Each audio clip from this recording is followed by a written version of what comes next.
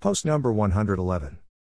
Following is a message to America by Archbishop Vigano on December 18, 2021.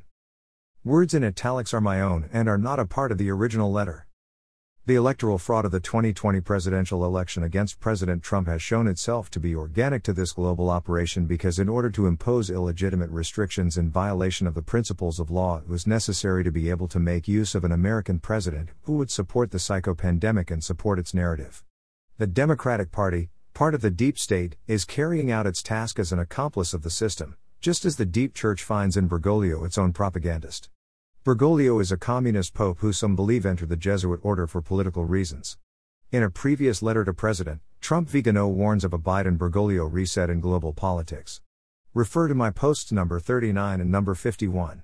The recent rulings of the Supreme Court and the autonomous action of some American states where the vaccination obligation has been declared unconstitutional give us hope that this criminal plan can collapse and that those responsible will be identified and tried, both in America as well as in the whole world. How is it possible to arrive at such a betrayal? How have we come to be considered enemies by those who govern us, not in support of the common good, but rather to feed a hellish machine of death and slavery? The answer is now clear: throughout the world, in the name of a perverted concept of freedom, we have progressively erased God from society and laws. We have denied that there is an eternal and transcendent principle, valid for all men of all times, to which the laws of states must conform. We have replaced this absolute principle with the arbitrariness of individuals, with the principle that everyone is his own legislator.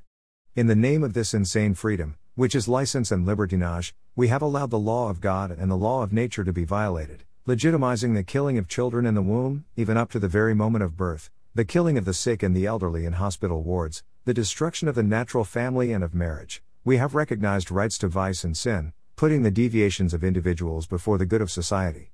In short, we have subverted the entire moral order that constitutes the indispensable basis of the laws and social life of a people.